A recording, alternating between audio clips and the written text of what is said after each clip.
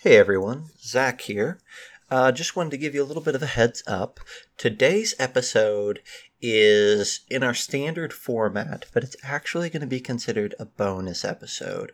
We got to interview a creator under some tight deadlines, and we wanted to go ahead and release this episode to you. You're still going to get your episode on Wednesday, so consider this a bonus 45-minute full-length episode. And we'll see you again tomorrow. Thanks for listening.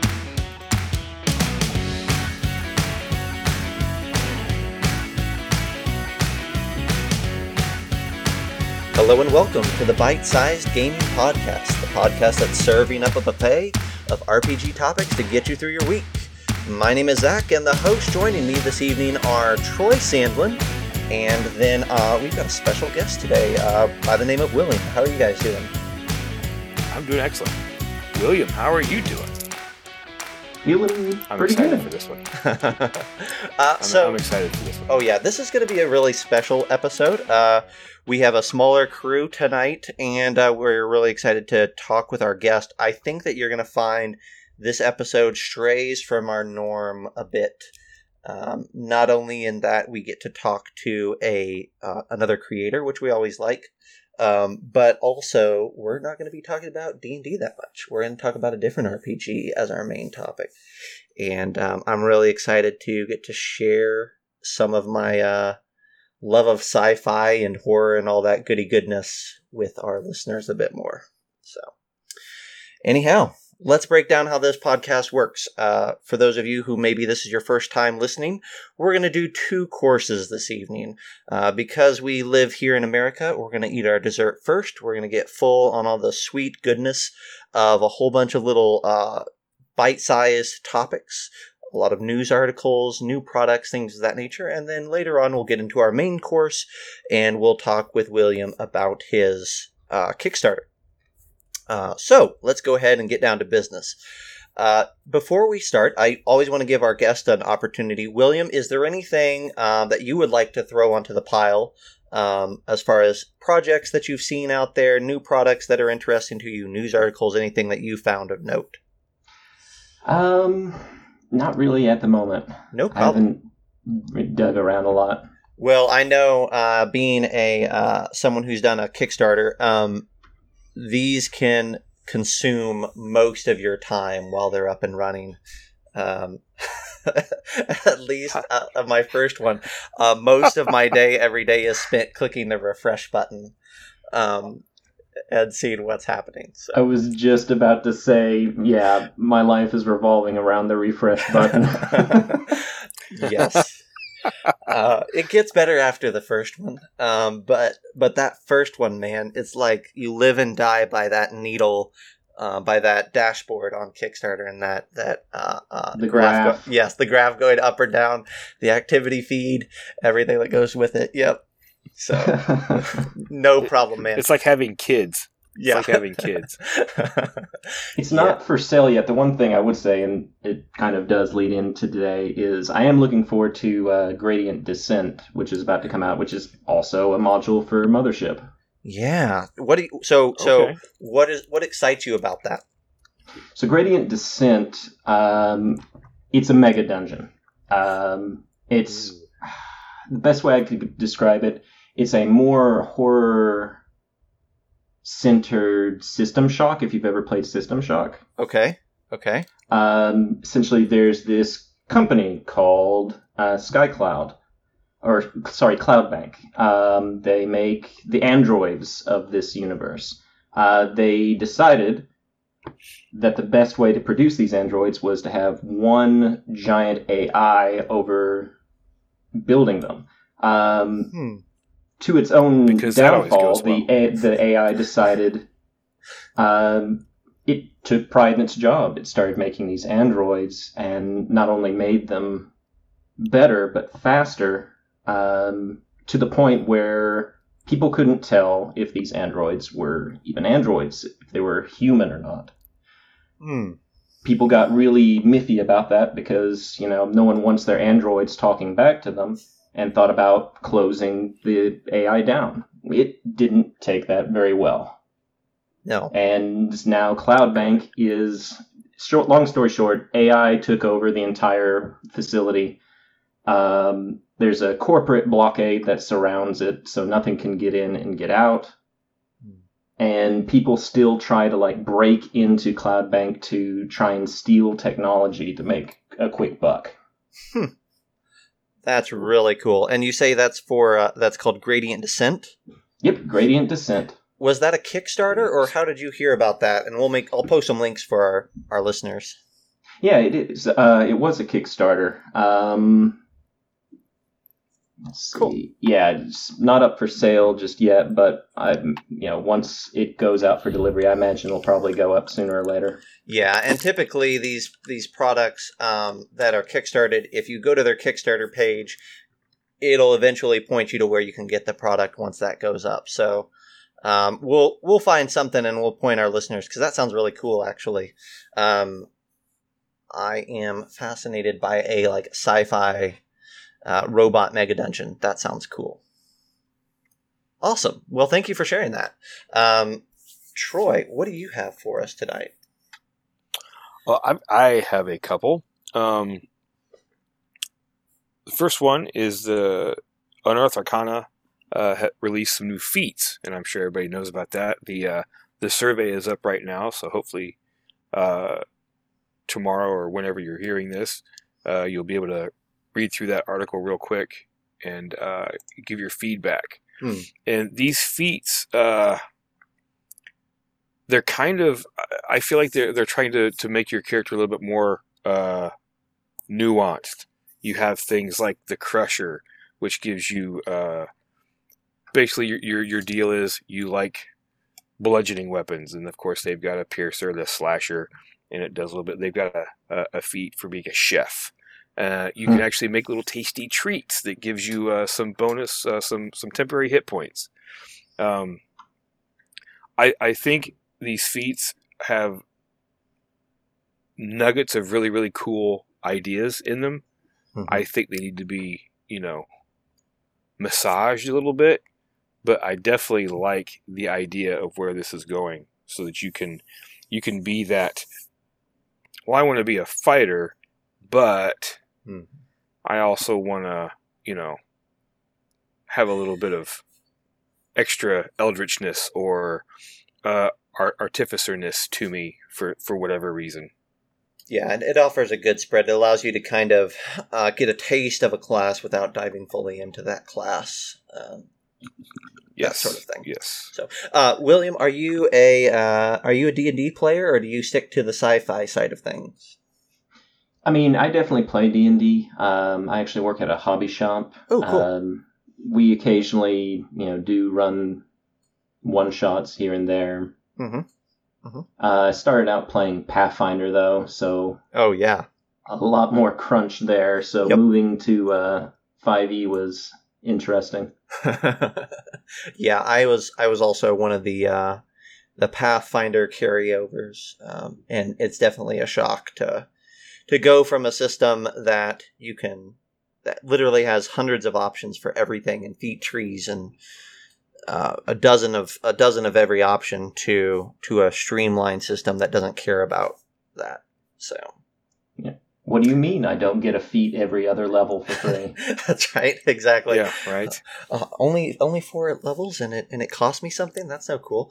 What do you mean I can build a character using just one book? Yeah, exactly. Okay, yeah, Troy, I'm in agreement. I like some of these feats. I think all of them have some amount of potential, but several of them, especially, we were talking about before this episode went up, about the shield bearer, whatever it's called, feat. Shield training. Shield training. Basically gives you stuff that you already probably have, and it doesn't give you anything that's so desirable that you would want to take a feat for it. So if you, it's so weird. You might as well just dip into another class as opposed to taking this feat, is my opinion. So, there's definitely several that are a mess, but I really like the poisoner feat's really cool. Give you a way to do some poison damage consistently. I think that's a good thing for a rogue. We don't really have that right now. So props to them and I like you said, the chef and the crusher are really cool. So we're getting there, and I think this next round of feats is going to be fun. I do too. I agree. Let's stay on the D&D track one more time here. Troy, talk to us about a product that just got announced. Oh, it just got announced today is when I saw it. Curse of Strahd revamped. See what they did there? Revamped. Got it. This is everybody has been hearing about it, you know, in the world of role playing games, the inclusion, how, you know, maybe Wizards of the Coast isn't being as inclusive as they should be, or, you know, whatever. Then this comes out, and this has been in the works for several months, and it's doing what they have said that they wanted to do. It's taking out of Curse of Strahd some of those questionable aspects, their treatment of Vistani, how it was very close to the Romani of our world, and how, you know, they didn't want a negative connotation, and because these are very, you know, the Vistani are very, how do I put it? Hammer Films Dracula, you know, kind of thing, Yeah. And some people were, you know, expressed some issues, and also their treatment of what they refer to as a disabled character, and a lot of people didn't even realize this character is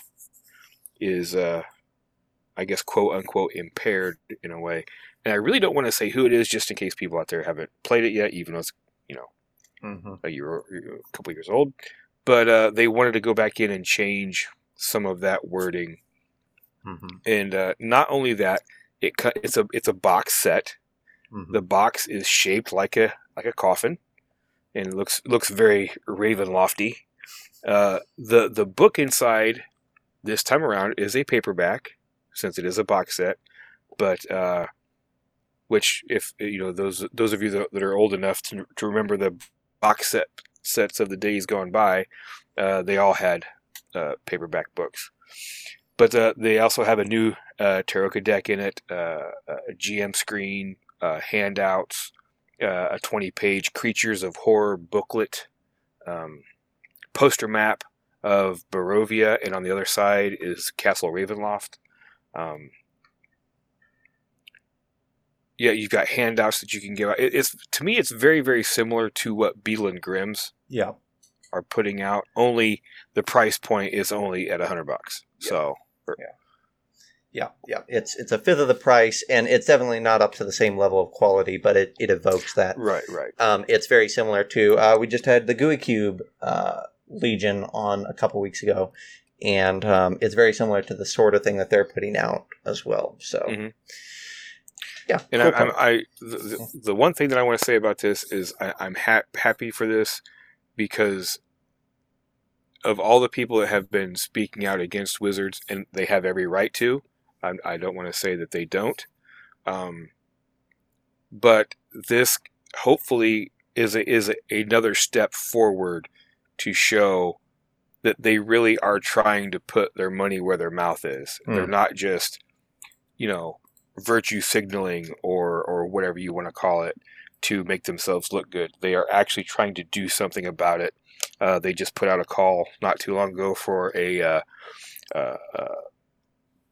I don't even know sensitivity manager or whatever. You know, they're trying. They're really trying. I hope they keep going down this path, because, you know, everybody deserves a voice, especially in role-playing games. Definitely. So cool. Well, let's hop over, and I've got a couple more, and then we'll dive into the meat of tonight's episode.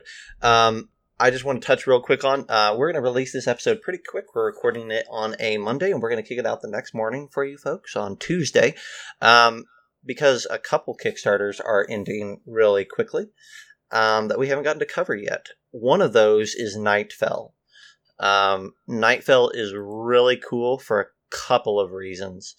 The setting itself, it's a 5e setting, looks really cool. the brief pitch for it. It's a horror fantasy setting, a grim dark world under the influence of the moon. The art is incredible.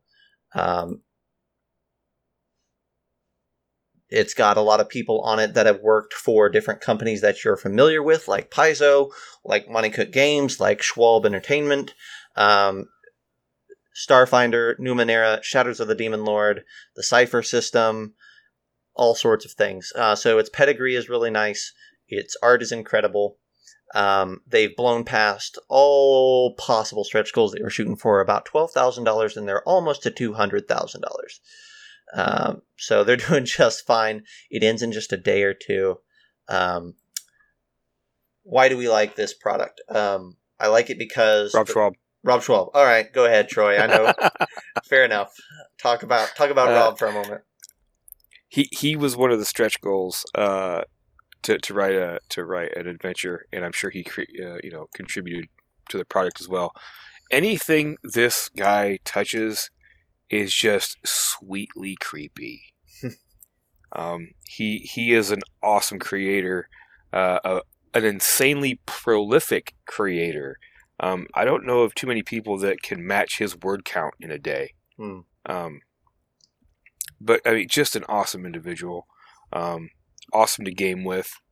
And as soon as I found out that he was a part of this, not just from the video and the artwork that I saw, it's like, oh yeah, this looks really cool. I might have to get in on this. And then I saw Rob Schwalbe was involved, so it was a definite for me. Yeah. And oddly enough, piggybacking on the the Curse of Strahd revamped, this could make it even darker if you were to combine the two. Mm-hmm. Yeah. And what I like about it is that they have divided it out into 3 books at this point. So you have your core book, which has like the campaign setting and all that. Then there is a book that is called an adventure book.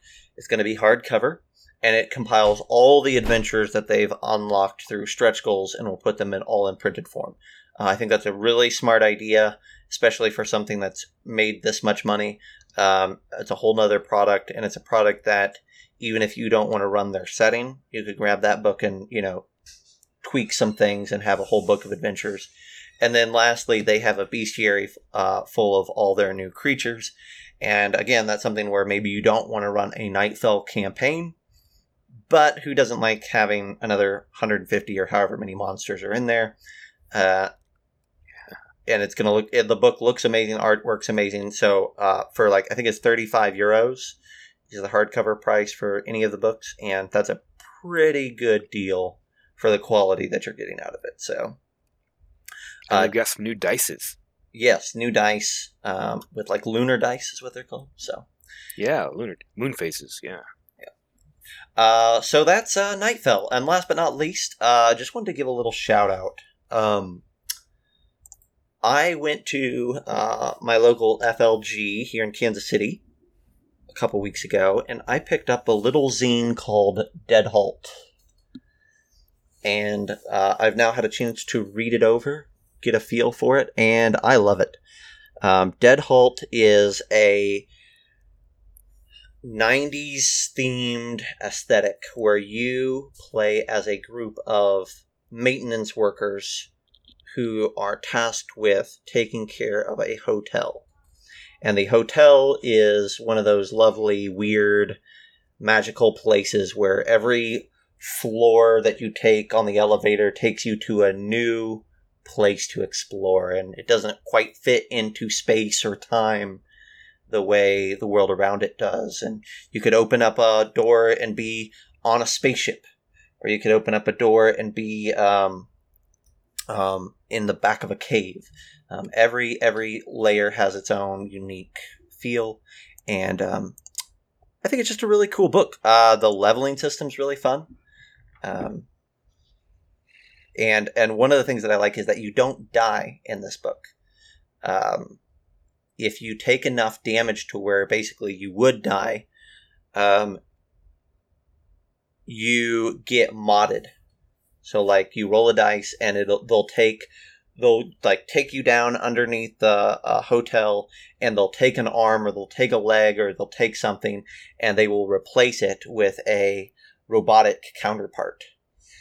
And when you are completely robotic, which is I think 5 full repairs, you become basically a non-playable character in the hotel, and you go run off into the darkness and are part of the hotel's internal machinations. So it's just kind of weird. But that whole thing is weird. It's a weird book, but I think it's the type of RPG where you could sit down and play it, a 3-hour game on a Friday night, and have fun just picking it up, making characters and playing it, and then you wouldn't feel like you had to keep going. You wouldn't feel like you spent half your time learning rules. You could just play for 3 hours and be done and play something else the next week. So I would recommend it at this point, even though I haven't played it. Dead Halt, RPG Zine, and I'll post a link. Very cool. So, anyhow, that's our list, our community poll segment, our dessert round for this evening. Let's go ahead and dive into the meat of tonight's episode. William, thank you so much for hanging out with us through those announcements. Thanks for adding to it. But let's talk a bit about Mothership. Let's talk about Not Even the Bones and everything we've got going on here. Sure. Where do you want to start? Oh my gosh. Okay, so I think we've got 3. My guess is we have 3 levels of Mothership experience here. You've written something for it. I own it, and I've read it through several times, but have not gotten the group together to play it yet. And then Troy here has never even heard of it. Well, that's maybe too far to say. I've heard of it, but I didn't know anything about it. Yeah. So what might help kind of get us all, at least on some level of a playing field, Will, is if you would give us just a general overview of the Mothership setting. What are we talking about when we talk about Mothership? Yeah, so Mothership is a sci-fi horror-themed role-playing game from Tuesday Night Games, written by a guy named Sean McCoy. It's very twistable. You can kind of do whatever sort of sci-fi horror you really want. You can lean a little bit more towards the less eldritch, like alien sort of thing. You know, you could have like a xenomorph stalking your ship, and you have to find a way to get off the ship, and you're getting stressed out while you're trying to get off. Or you could lean a little bit more into the eldritch sort of thing. Maybe there's some artifact that your crew is transporting, and it's, you know, causing you to hallucinate, and there's this weird creature that's maybe getting released. It can be twisted to a lot of different settings, but it plays very well. Probably the best that I've seen so far with this sort of thing for the sci-fi horror sort of genre. Yeah, when I got it, I bet I've had this book sitting on my shelf for over a year at this point. But it, to me, it obviously came out before the Alien RPG. And I feel like at the time it was at least an answer there for if you love that sort of, that space horror that Alien did so well, here's a way to do that in an RPG setting. It does not have the feel of a more bombastic, swashbuckling thing like Starfinder or Star Wars or something like that. It's a lot more subtle. Yep, exactly. It's a lot less. There is fighting. I mean, I was about to say that it's not a combat-heavy game, but I think that it's more in tune to the psychological side. Definitely, yeah. In Mothership, fighting is probably one of your absolute last things that you want to get involved in. It is incredibly easy for a PC to die in this RPG, which, you know, plays into how it would actually be if your player stepped in front of a combat shotgun. Chances are IRL they'd be a puddle. Yep, exactly. The whole book of Mothership is a zine, right? Like we're not talking about the core rule book is 40 pages. And I think that includes like a sample adventure, if I remember that right. I can't remember if it has the sample adventure in this one or not. Either way, I definitely don't want to misspeak. So let me back up here. Look at the table of contents. I don't think it does have a regular adventure in it, but even at 40 pages, it's a packed 40 pages. But you could read this whole thing in an afternoon and have some semblance of how to play the game. Is it help me out with remembering though? Is this largely a it's a D100 based system, isn't it? Yeah, D100, D10 sort of thing. You know, when you're creating a character for your stats, you're just rolling. I think it's like 6 D10 per stat. Okay. Percent checks are made with percentile die. It plays. It has some similarities between it and the Call of Cthulhu. Yes, that's right. Where you're trying to roll under your check that you're trying to make. Right. I'm remembering that now. Because I love the Call of Cthulhu system, and I felt like this was a good translation of that, where it's a little bit more noodly on some aspects, and but on other aspects it's less so. It definitely plays in its own field. Talk to us a little bit, if you would, about what is it like to play Mothership? How long, if I come down and sit at your table to play a game, how long am I going to be sitting there for, and what can I expect out of a standard night session? Gotcha. Well, first thing that I love about Mothership on this aspect is I've already started doing playtesting for my own module, and I've had a few session zeros where the people have never picked up Mothership before. And some of these cases they've never played an RPG before. I had their characters up and running in about 15 minutes, and from then on, they grasp the system in maybe about an hour or so. It's really easy to hit the ground running with this thing. Gotcha. Very cool. And then I know, like, I have a module here called Dead Planet, which is actually a few modules kind of welded together, right? Is it reasonable to expect different games function different ways? Is it reasonable to expect that you would get through an adventure in one play? Or is this something where you would have like an ongoing campaign as part of the game's design? So what's beautiful about all of the modules that have come out so far for Mothership is they're pretty easily connected to each other. Like, you were talking about Dead Planet, and then there's A Pound of Flesh. All of these things, it's very easy to say that you're a part of the same crew, and, you just come to the realization, you tell your crew, hey, life is weird out in space. You step on a station and you round the corner into a dark alley, and maybe you're not seen again. Yeah, I love... I'm thinking about Dead Planet. One of the things that I like about that is, as I remember looking through it, there's really like 3 different sizes of modules in that. And like you said, like they can all be connected somewhat. But like the first module is literally like 3 pages long. Yep. And to someone like me who is looking at not just playing it for the first time, but running it on my first playthrough and teaching it as I'm learning to a whole bunch of new people, I can handle 3 pages. Really, anybody that's familiar with RPGs at all probably could handle 3 pages worth of an adventure. That to me makes this game really accessible, that I don't need to know how to run a 40-page adventure or 120-page adventure. If I can get these 3 pages down and kind of get a feel for how that story might go, we're good to go.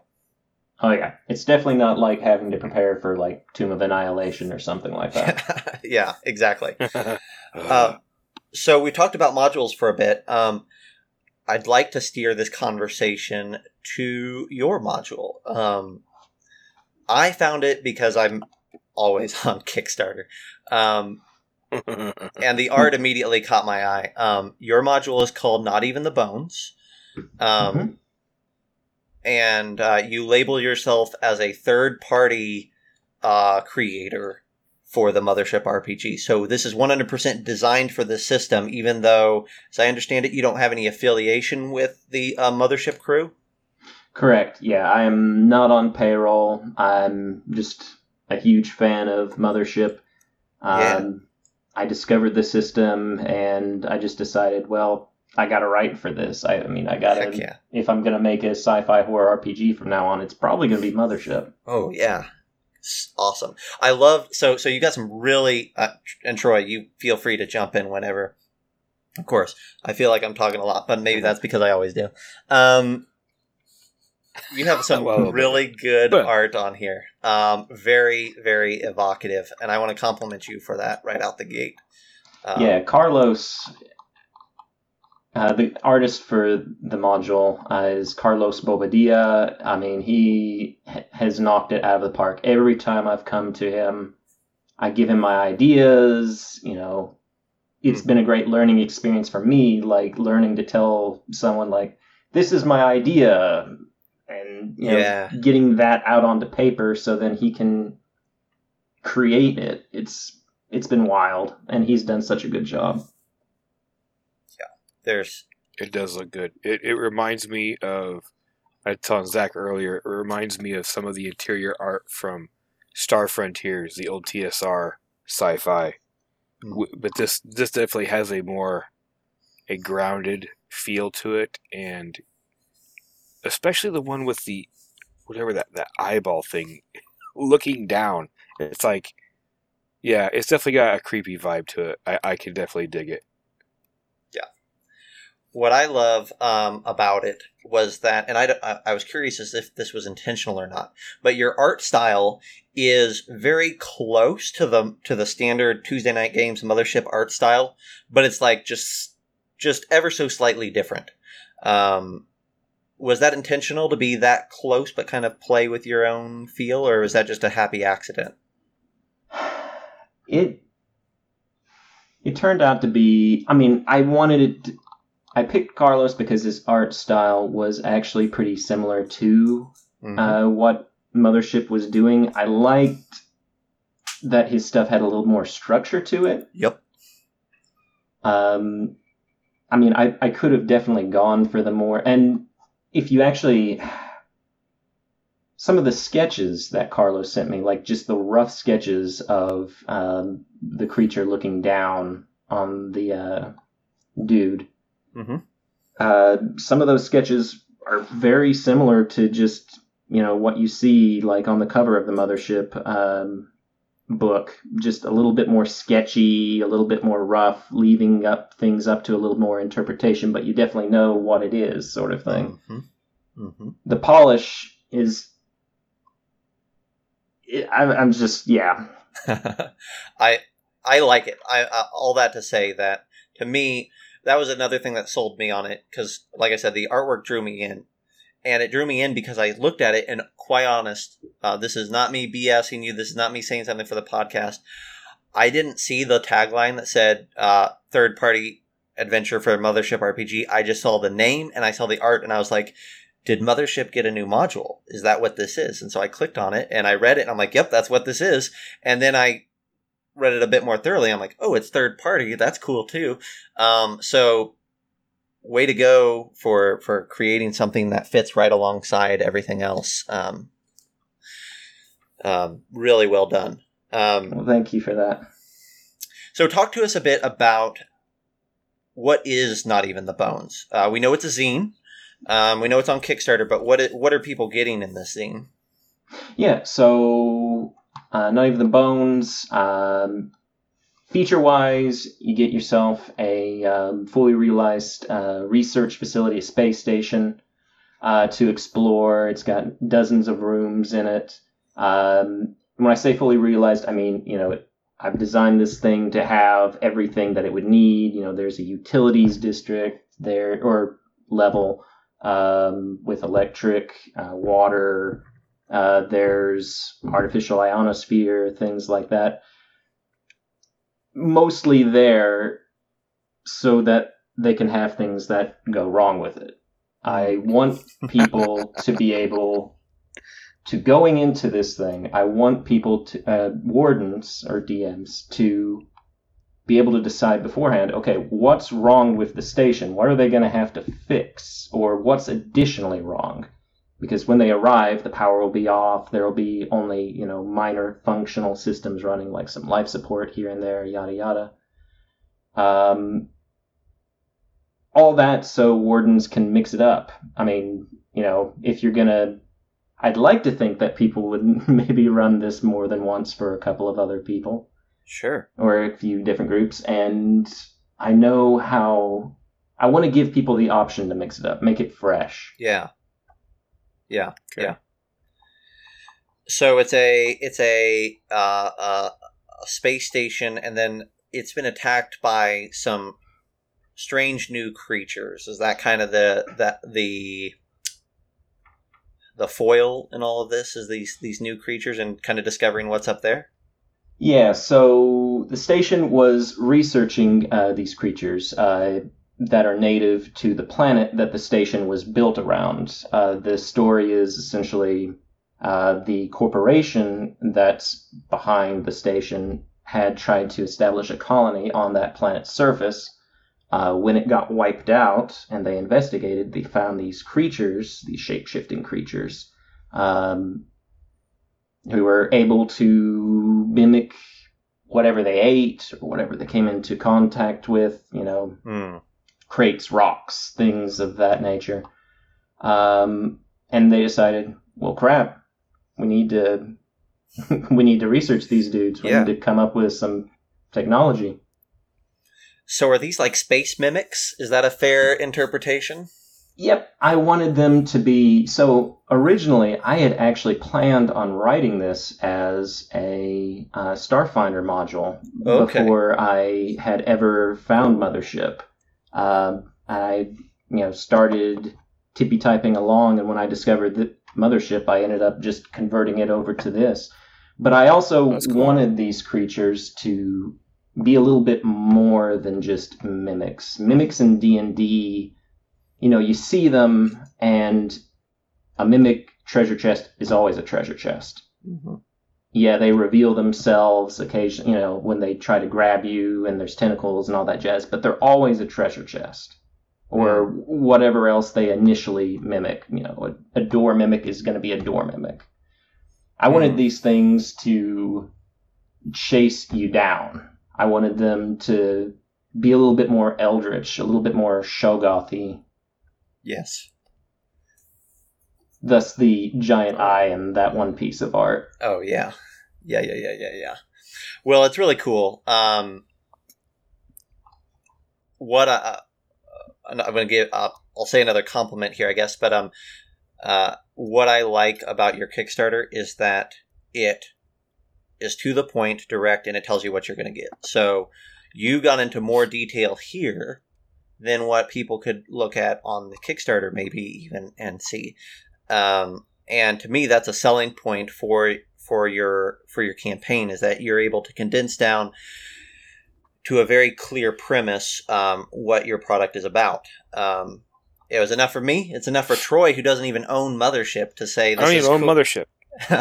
Yeah, I got through where it says story. I got down. I don't even know. I think like 3 sentences in, I'm like, yeah, okay, I'm done. I bought it. Yeah. So that to me conveys, and I guess I'm saying this for our listeners more than for anybody here, but like, go to a Kickstarter and just find one that you like or one that interests you, and just start reading it and see how long it takes you to buy in or not buy in. It's typically within the first paragraph or two. And it says a lot when the author or the creator is able to convey what their product is about quickly and effectively. And the results are something like this, where we have yet another really cool product that's going to get made. It's successful. Congratulations, by the way. We haven't said this yet, but your goal was 3,000. As of this recording, you're at 3,500, almost 3,600. Yeah. So you're going to make it. That's a huge deal. This is your first Kickstarter. What has the Kickstarter process been like? That's something that I'm always interested in when we talk to other creators. What was your process with Kickstarter? What did you think of the system? What would you tell somebody who's maybe considering, because we have several people who have reached out to us through this podcast and saying, how do I make my own my own Kickstarter, or what are some tips for us?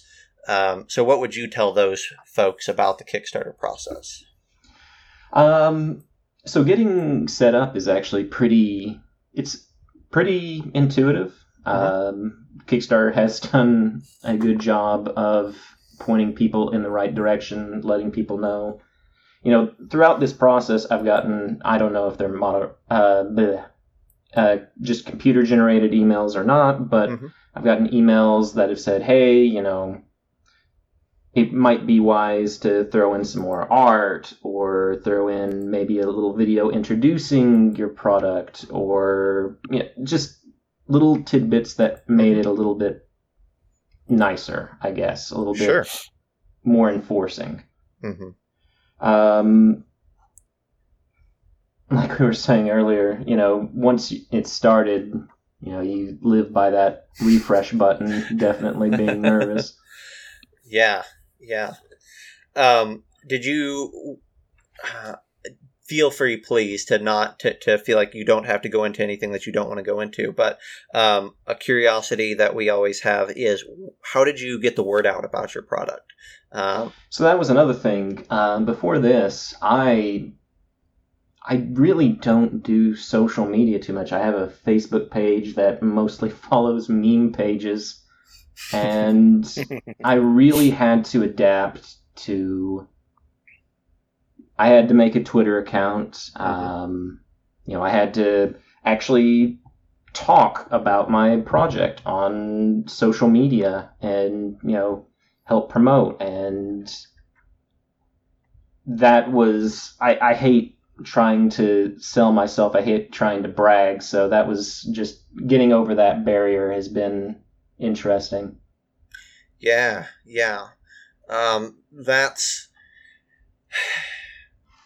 That's been an interesting hurdle that I think a lot of the people that we've talked to, and myself included, had to overcome. And I think I've about decided at this point that writers and creators are typically not social animals. Because it's typically that the easiest thing is writing the thing, and the hardest thing is telling people about the thing you've written. Definitely. But in this case, it was successful. I'm really excited about the zine format. I know that Mothership is already zine, so maybe that was an easy translation for you. But I am becoming more and more the diehard zine proponent. The smaller size, the cheaper format, the accessibility. To me, it's actually a really great medium that hasn't been picked up as much as I would like for it to be by the RPG world. Definitely, yeah. Zine Quest is probably one of the things that I look forward to in the winter now. Oh, yeah. On Kickstarter, just going through, looking at all these cool ideas that get pitched around. Exactly. And I just imagine a world, and I don't know, maybe I'm the only one who would be excited about this, but I imagine a world where you could go into your local hobby shop, and there would be the hardbacks, and that there's always going to be a space for the hardback. But you could walk in, and if you wanted to run Call of Cthulhu, that you could go and browse a rack of zines for Call of Cthulhu, or if you wanted Mothership, or if you wanted even like a Star Wars RPG, which I know we're kind of in a transition there, but I think any of those would be just so much fun and so much more easily consumable if I could go in and pay $15 or $20 for a product instead of $50 every time, Oh, definitely. So, oh yeah. And not everything needs a $50 product, I think that's what Mothership and some other zines are conveying, like the one I talked about earlier, Dead Halt. that doesn't need a hardback publication. It's good enough. It's great in the small format, and it got made. So that's all that matters. So, anyhow, well, hey, is there anything else, William, that you would like to say or notate or shout out or send people to before we close out here? If you're interested in Mothership, I would suggest just going on to Tuesday Night Games' website. Mm-hmm. You can actually, if you want to download the game, I think you can actually get it for free. I think that's right. The core book, anyways. Download it. Oh.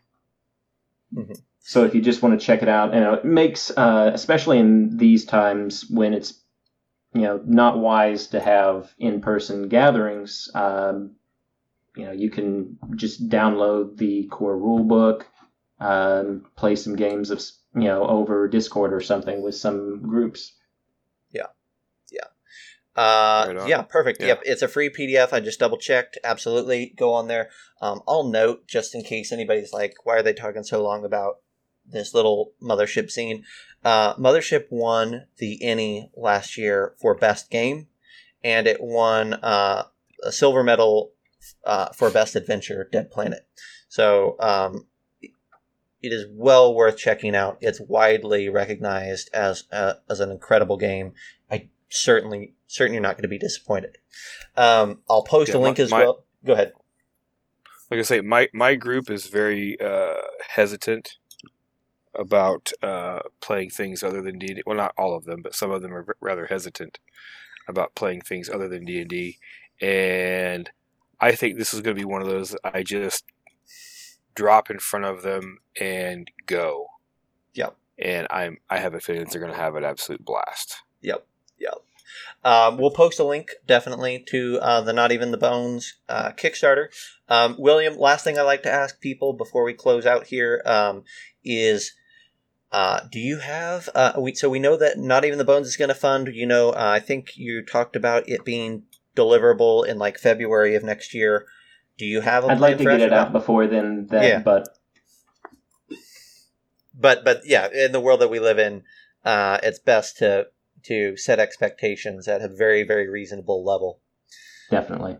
Is there something else on the horizon that you're looking towards, or are you just focused on Bones for the minute? Obviously my first priority is to go ahead and get the process rolling for this. It's already written, so a lot of this stuff is going to be out of my hands. It's going to go to my editor, get a rewrite, more art made, yada yada. I do have a few other adventures planned. I'd like to get something for the next Zine Quest. Yes. We'll see what comes down the road, though. Absolutely.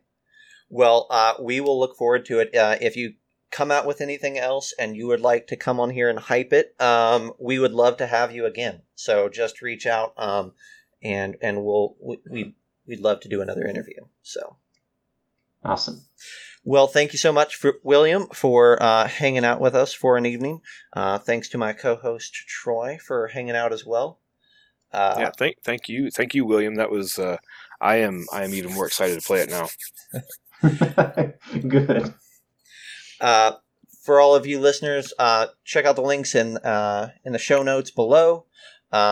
Go head over to our Facebook, Bite Size Gaming. Head over to our Kickstarter while you're checking out Not Even the Bones. Go check out Motherload. That will be on there until next week. So I'd love to have you guys on board for that as well. Until then, until next week, we'll see you later. Great gaming, everybody. Thank you, William. Thank you.